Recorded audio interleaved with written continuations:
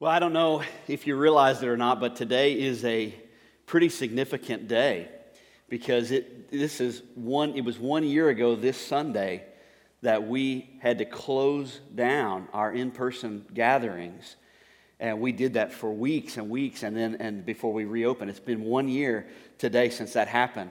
And I tell you, for me, it's just, there's been a lot of emotions this morning and thinking about, all that God has done over the last year through the different opportunities that we have had online, reaching people there, but also what we have seen happen even within how the Lord has strengthened us. We thought, man, this could be the worst thing that could ever happen, but actually through it's caused us to become stronger. I see people all the time that are taking steps for the Lord that maybe they wouldn't have taken any other, for any other season or at any other time. And that's why we talk about Easter. I am really excited. Of course, last Easter, there was nobody here. It was just, we were just here to make the live stream go. And this Easter, I said, I want the emphasis this year to be just about new life. Jesus came back from the grave. He burst into new life, and we're going to see the same thing happen. So we've already got people that are saying, that day is the day for me. And so I hope that if you're thinking about that, and that's been on your radar screen, that you've been thinking about accepting Christ, that you do that. And as Phil mentioned, we're going to have a special class in a couple of weeks on March 28th after both services if you want to talk about that. But really, really hope that you'll consider taking that step, because if we've been in this series called Stretched, and what I've said to you every week is it's kind of like a rubber band. That a rubber band is useless until you stretch it, until you put tension on it. And we're the same way, and our faith is the same way. Until it's stretched, it's really not doing anybody or anything any good. And that's what the purpose of today is also, as he mentioned these cards, these I'm in cards. We were talking we had an elders meeting the other day, and we had our children's ministry department join us for the meeting, and we're kind of talking through things, and we're really excited because we're reopening our nursery and toddler area on Easter and following all the CDC guidelines and those things, but we're really excited. It's been a long time coming. And we were asking, we said, well, how many volunteers does it take to run? And we were talking to Heather Horn, just the nursery and preschool areas. How many volunteers do you need to do that? And she said, every week, ideally, I need 16 volunteers to be able to run just preschool and nursery. That doesn't include elementary. Elementary, I think it was 12. I think we need 12 in that area. And we said, how many volunteers do you have right now? She said, well, before last week, I had 0. And then after last week, she was up here on stage and made an announcement. She said, I picked up 5. So she said, we're doing great. That's in good shape. But what we're facing right now is, after the shutdown a year ago, we shut down everything, meaning no volunteers, no small groups, no nothing. Now it's time to start those things back up again. And we need people who say, I'm in. Here I am. I'm ready to be stretched. I want God to use me in some area. And so what you're going to see on this card are some of our greatest needs right now. And if you're looking for an area to connect, if you're looking for an area to plug in and serve, man, just check out that card. This is a place for you not only to use your gifts, but to meet some other people and to feel a sense of community, to know that you're part of this church. And we want you to know that this is your church. And so we ask you to look those over, fill out your information. If you stop by the table, we're going to have T-shirts for anybody that signs up. So if you sign up to serve in an area, you're going to go home with a T-shirt today. And you're going to have somebody that's going to be in contact with you to help. We'll train you. We'll do everything that we need. But these are areas that we desperately need people to step up so that we can reach more people for Jesus. It's so vital. I talk to a lot of minister friends. I've been having conversations, 2 or 3 a week.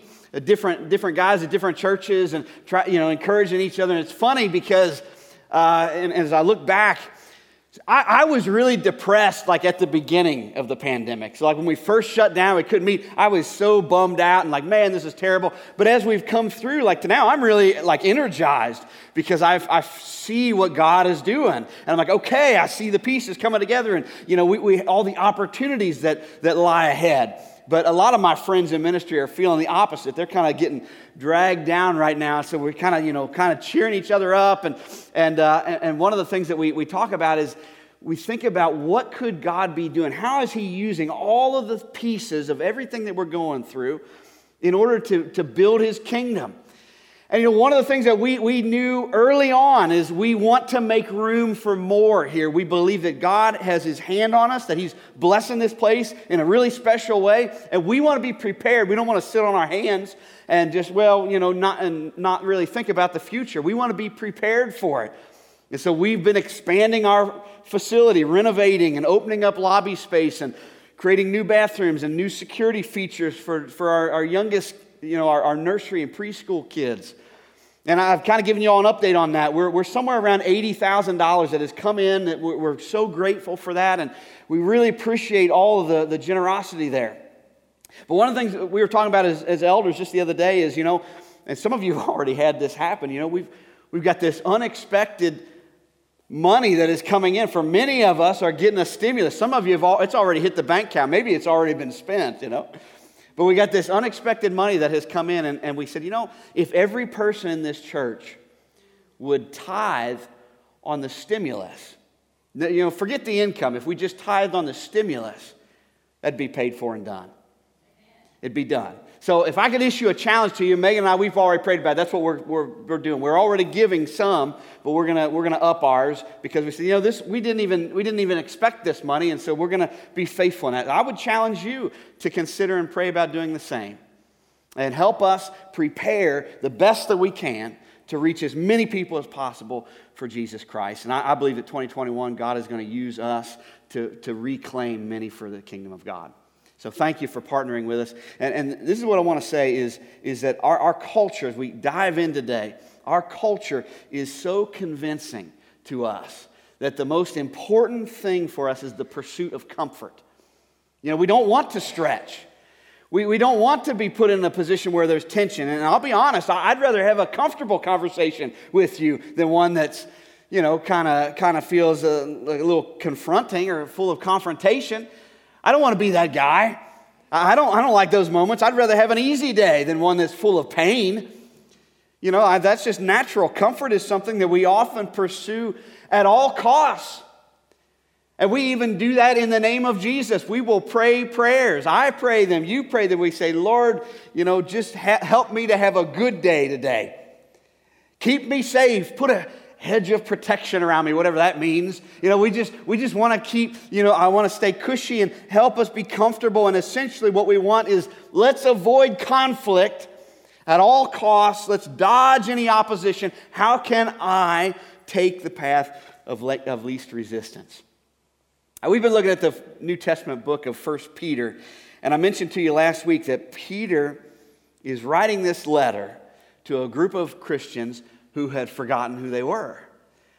They just forgot who God had called them to be, and he's reminding them that you've got such a high calling. He's reminding us too. He says the call that God has on your life is so important, but it's so easy to forget who you are, and it's especially easy to forget who you are when life is difficult.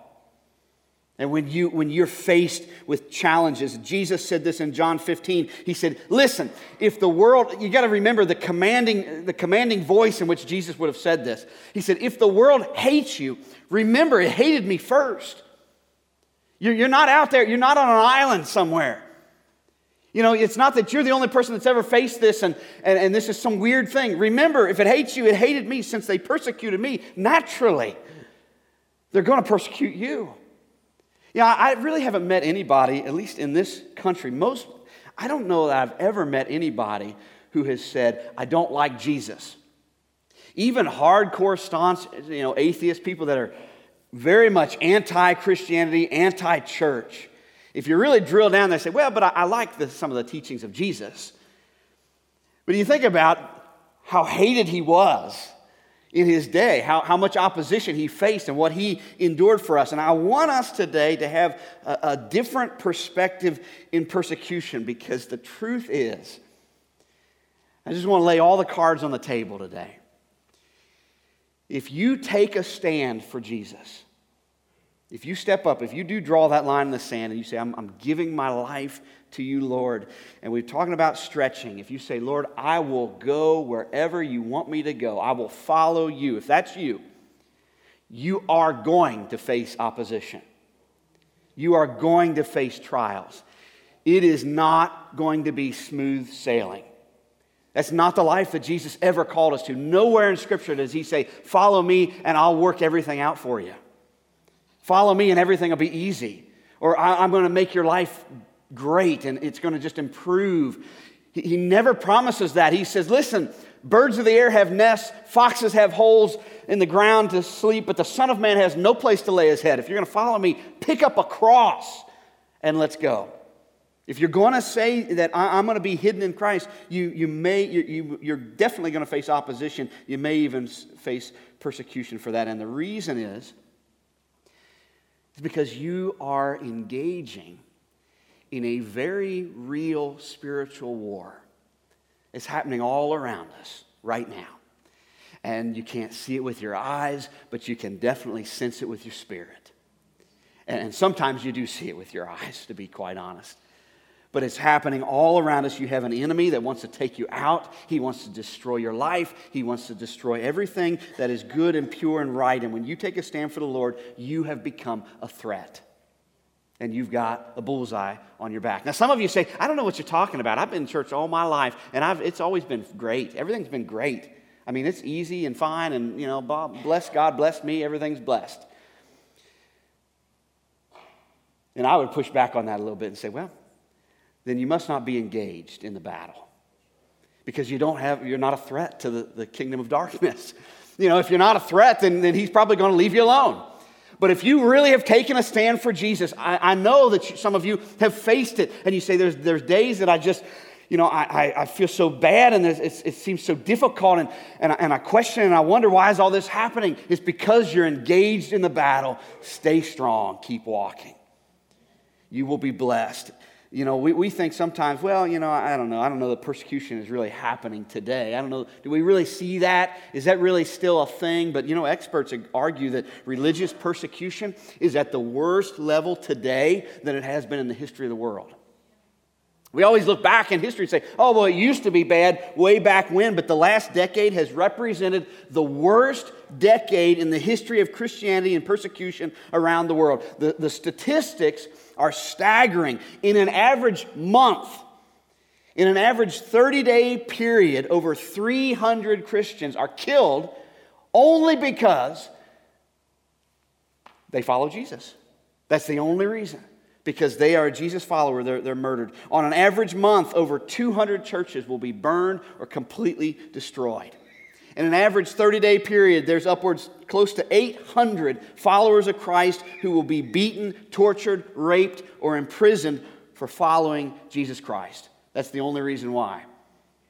It's for religious persecution. Now, in our part of the world, and in the western part of the world, we see plenty of persecution. Sometimes it takes a little different form. But there are plenty of examples of abuse, slander, destruction of property. Someone may lose their job for their faith. You may be belittled or ridiculed by a college professor or a friend or someone on social media.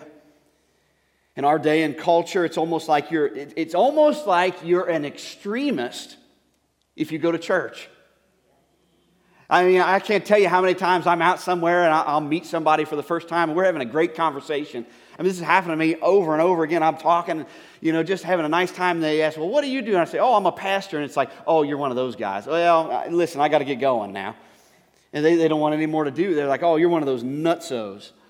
It's like we can't talk about that. I know that for many out in the corporate world, I mean, it's a tension. My wife and a lot of you are teachers, or you work in the public school system. My wife is one of she's a public school teacher, and she talks about what a burden it feels like. She says there's just this tension because I want to live out my faith. I don't want to be ashamed of Jesus.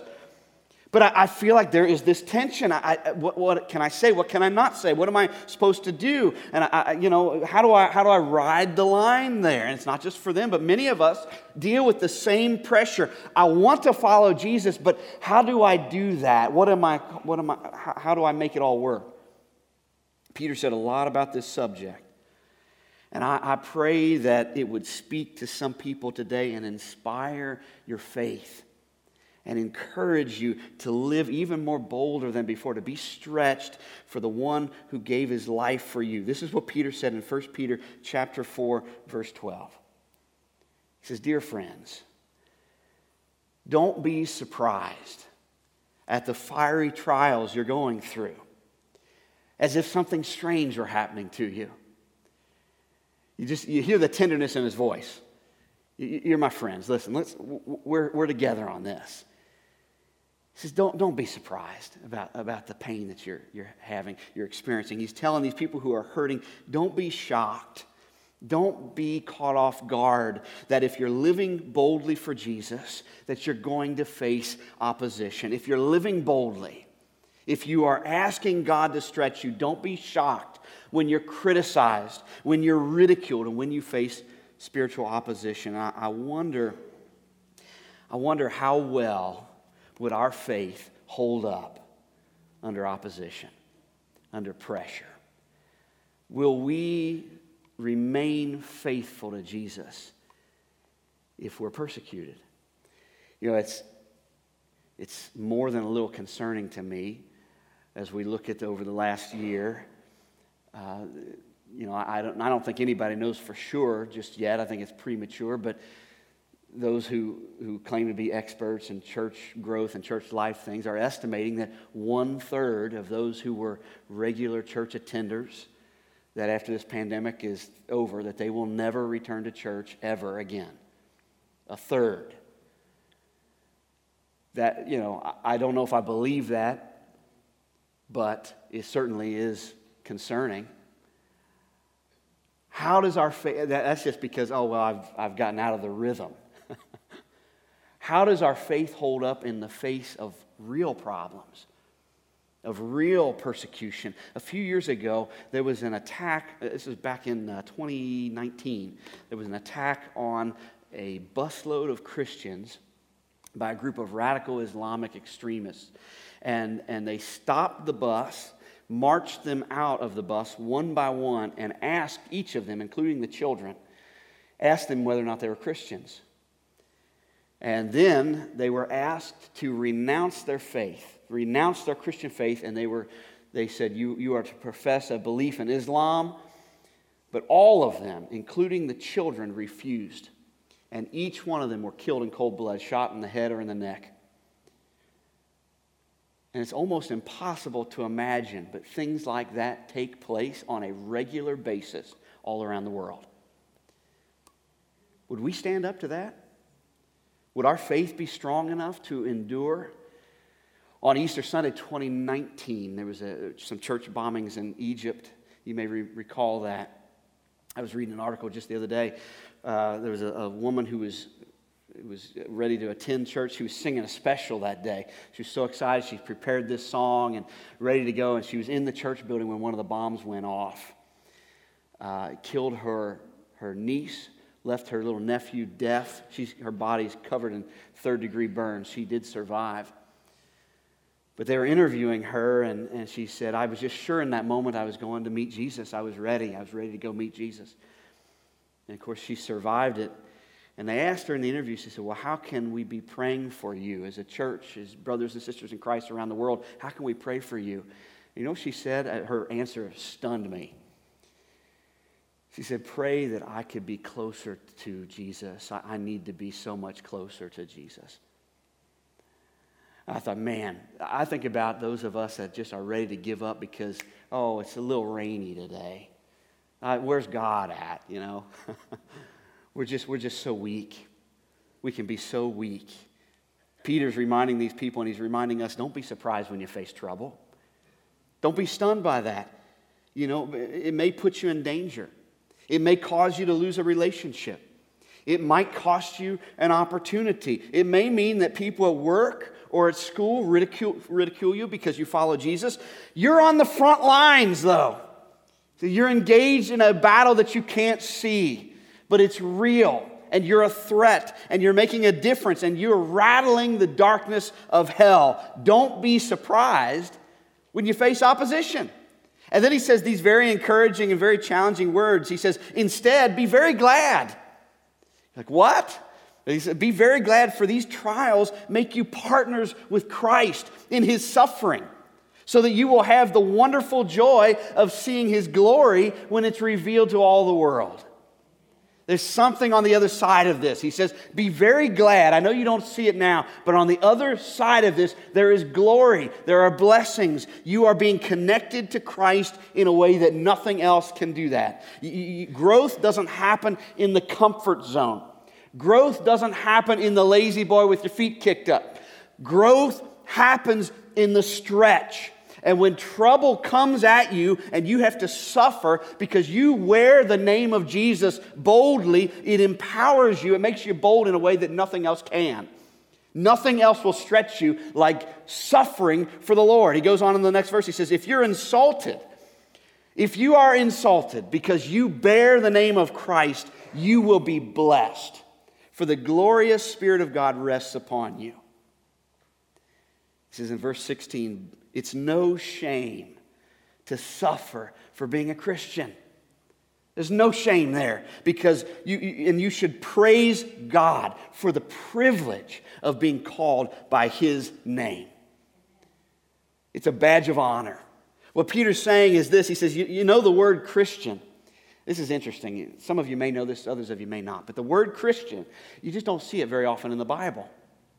I know that's what we go by, and it's a very common word to us, but it was not a common word at all in the times of the disciples in the early church. They didn't call themselves Christians.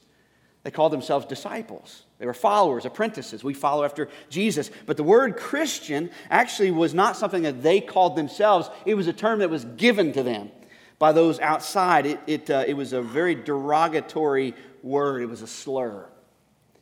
It meant little Christ. Like this. They use it in this way to belittle them. Like, oh, look at those little Christs. Look at those little Christ followers. You know, look at what they're doing. It's like today we have different slurs that we use when we want to belittle somebody. Whether it's somebody of a different race, they look different, they talk different. We've got little words that we use, you know, that we can use. And so some people are so threatened by others that don't look exactly like them, or you know, what do? Sometimes we call them names. We use slurs. It's a way of trying to push you down so I can prop myself up. You know, it's this really twisted thing that some people do, so I can feel superior. It's not right. It's never been right, but it's not new either. This has been part of our history since there's been history. You know, Peter's saying, listen, I know that everyone around you is criticizing you for following Jesus. They're calling you names. They're using these slurs, and they call you little Christ. He said, look at those little Jesus followers. Aren't they special? Look, they think they're loved. They think they're so special. They think they're better. And so out of fear and out of bias and out of hatred, people were looking at these people that were living differently than they were. And these Christ followers, they're loving each other. They're forgiving others. They're trying to live faithfully and honestly. They want to do good. They don't want to do evil, you know, because the heart of man is desperately wicked. Other people looked at them from the outside and they called them names. And that's what's happening. And they destroyed their homes.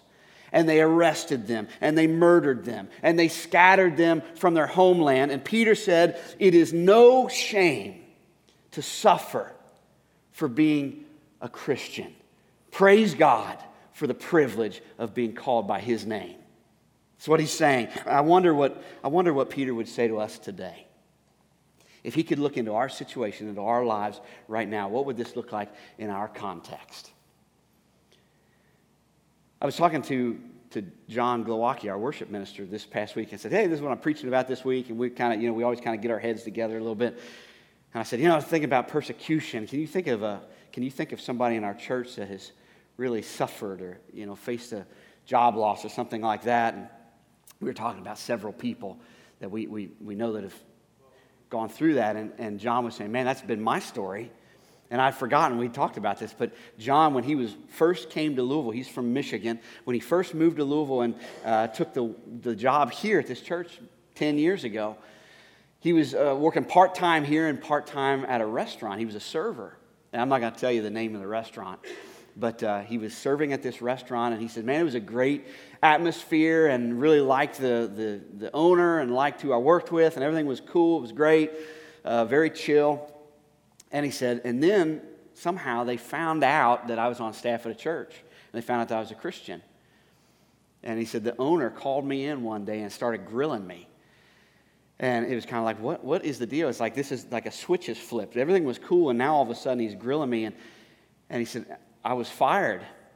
And he said, and they just said, well, you just don't really fit into the culture here. I mean, that's you think, well, surely that doesn't happen today. It does. It happens today. You might say, maybe you're a girl in college you've stood up to a guy that's pressuring you to go in the wrong direction. You say, I want to pursue purity. I want to honor the Lord, and I'm waiting for the man that I'm going to marry. And you've taken that stand for purity. And he says, oh yeah, I guess you're one of those church girls, right? To kind of belittle you. Peter would say, there's no shame in that. Praise God that you bear his name. Or the person that has accepted Jesus and now your whole family rejects you. Makes holidays really uncomfortable. They're like, oh yeah, you're doing the church thing, right? Is that, yeah, you're kind of a Jesus freak now, and they're annoyed and they're angry, and really they want to drag you right back down to their level. And so they say, yeah, I guess that's who you are now. Are you're still serious about this Jesus stuff? Peter says, praise God for the privilege that you bear his name, that he's covered you, the powerful name of Jesus. You just put that in your context, whatever it is, the fact that we have the opportunity to be aligned with Christ, that other people would look at us, and even if they're mocking us, the fact that they would say, oh, look, he's a Christian, she's a Christian, you're just a little churchy, holy, little Jesus follower, aren't you? And Peter would say, man, do you realize that that's a badge of honor? That God's looking at you and he's saying, you ought to be grateful. You bear the name of my son. I mean, that's a privilege. And it's no shame to suffer, to be honored. What an honor to be associated with Jesus. He's saying, Jesus said, if they mocked me, they're going to mock you. And this is my favorite part, the next verse in verse 19. He says, if you're suffering in a manner that pleases God, then just keep on doing what's right. And trust your lives to the God who created you, for he will never fail you. He's not going to let you down. And you see, this is what the world doesn't seem to get. We can talk about this in here. This is what those outside of Christ, they just don't seem to understand this. They can ridicule us. They can shame us. I mean, they've been doing it for thousands of years. And they do it daily all over the world. They can burn down our churches. They can arrest, beat us up, kill us. They can do whatever they want. But one day, they're going to answer to our God. One day, they're going to stand before him, and they're going to have to give an account if he leans in, looks them in the eye, and says, why did you do this to my children? And they're going to stand before Almighty God, who's in complete control, and they're going to have to respond. That's not a position that I would ever want to be in. I don't think any of us would ever want to be in that position. There's a book by Francis Schaeffer. He wrote this book, and he laid out how we should base our lives on the Bible, how we should live God's way as followers of Jesus. And I just love the title. The title is, How Then Shall We Live? How then shall we live? What do we do? That's a good question. With all this as a backdrop, thinking about, okay, what the world is about, reading what Peter's challenging us with, what do we do with all of it? How then shall we live? What are we called to be? This is a principle that I try to live by, okay? I do not always get this right. I've got feet of clay and I fail quite frequently. But I try to pick myself up, and I would challenge you with this principle in every area of your life, in your family, in your finances, in your relationships, in your work life. Whenever you're peer pressured in every area of your life, do what's right and trust God with the results. Just do the right thing. When you know it and there's a fork in the road and you see, well, I could go this way, but that's wrong, but it may be easier. Or I could take a stand here, but it's going to be more difficult. Do the right thing and then trust God to take care of you. That's what he says. Peter says, you just keep doing what's right. Just keep doing what's right because God's never going to fail you. He's not going to let you down. You will be taken care of. You will be blessed. And truthfully, that's the purpose of the church. Is so that we come together, and if we see a brother or sister that's going through difficulty or is suffering in some way, guess what? You've got a big group of brothers and sisters that are going to come right alongside you and say, how can we help? How can we help? What can we do? You will not go hungry here. You will be provided for. We are going to come around each other and make sure that you have what you need. That's the beauty of the church. It's the beauty of the family of God. How do you live as Jesus followers? We do what's right, and we trust God with the results. We leave it in His hands. We don't cut corners. We don't take shortcuts. We don't try to do what we think will get us the end result faster. We do it my way. We do what's right. We trust God with the results. We do what's right in our relationships, and we trust God. We take a stand where we have to, where we need to. If we have to confess something, we confess something. If we have to have a hard conversation, we have a hard conversation. We have to stand up and say, I'm sorry, I can't do that. Even though it may cost me something, I'm sorry, I can't do that. I won't do that, even if it costs me something. As Jesus followers, what we do is we do what's right, and we trust God with what happens after that. Because we know that He won't fail us. He's not going to let us down. We've got to be bold. Don't be intimidated by this spiritual bully that wants to force you into submission. Don't bend or crack underneath the weight of and pressure of, oh, well, what will people think, or what am I going to do? The Bible says, God, who created all things, I mean, we just sang about that. You know, if all the stars worship you, so will I. I mean, He is in complete control of every aspect of our universe. Don't you think He can provide for you?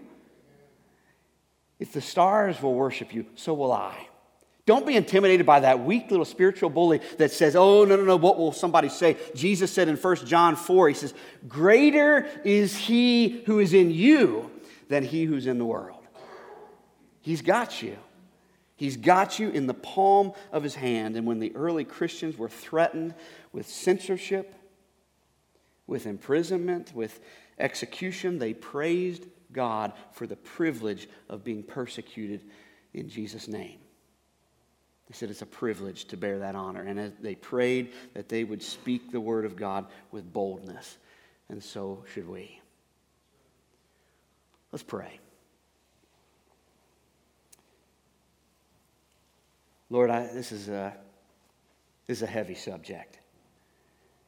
And I know that it is difficult to challenge ourselves and to be stretched, because, Lord, when we pray, I know that every time I have asked You to help me to grow, what then follows is not comfortable. Lord, help us to keep our eyes on Jesus and on the potential that You have laid within us. Help us to keep our eyes fixed on who You designed us to be. To know that there is so much more than any little thing that this world could offer. So, Lord, would You just fill us with boldness?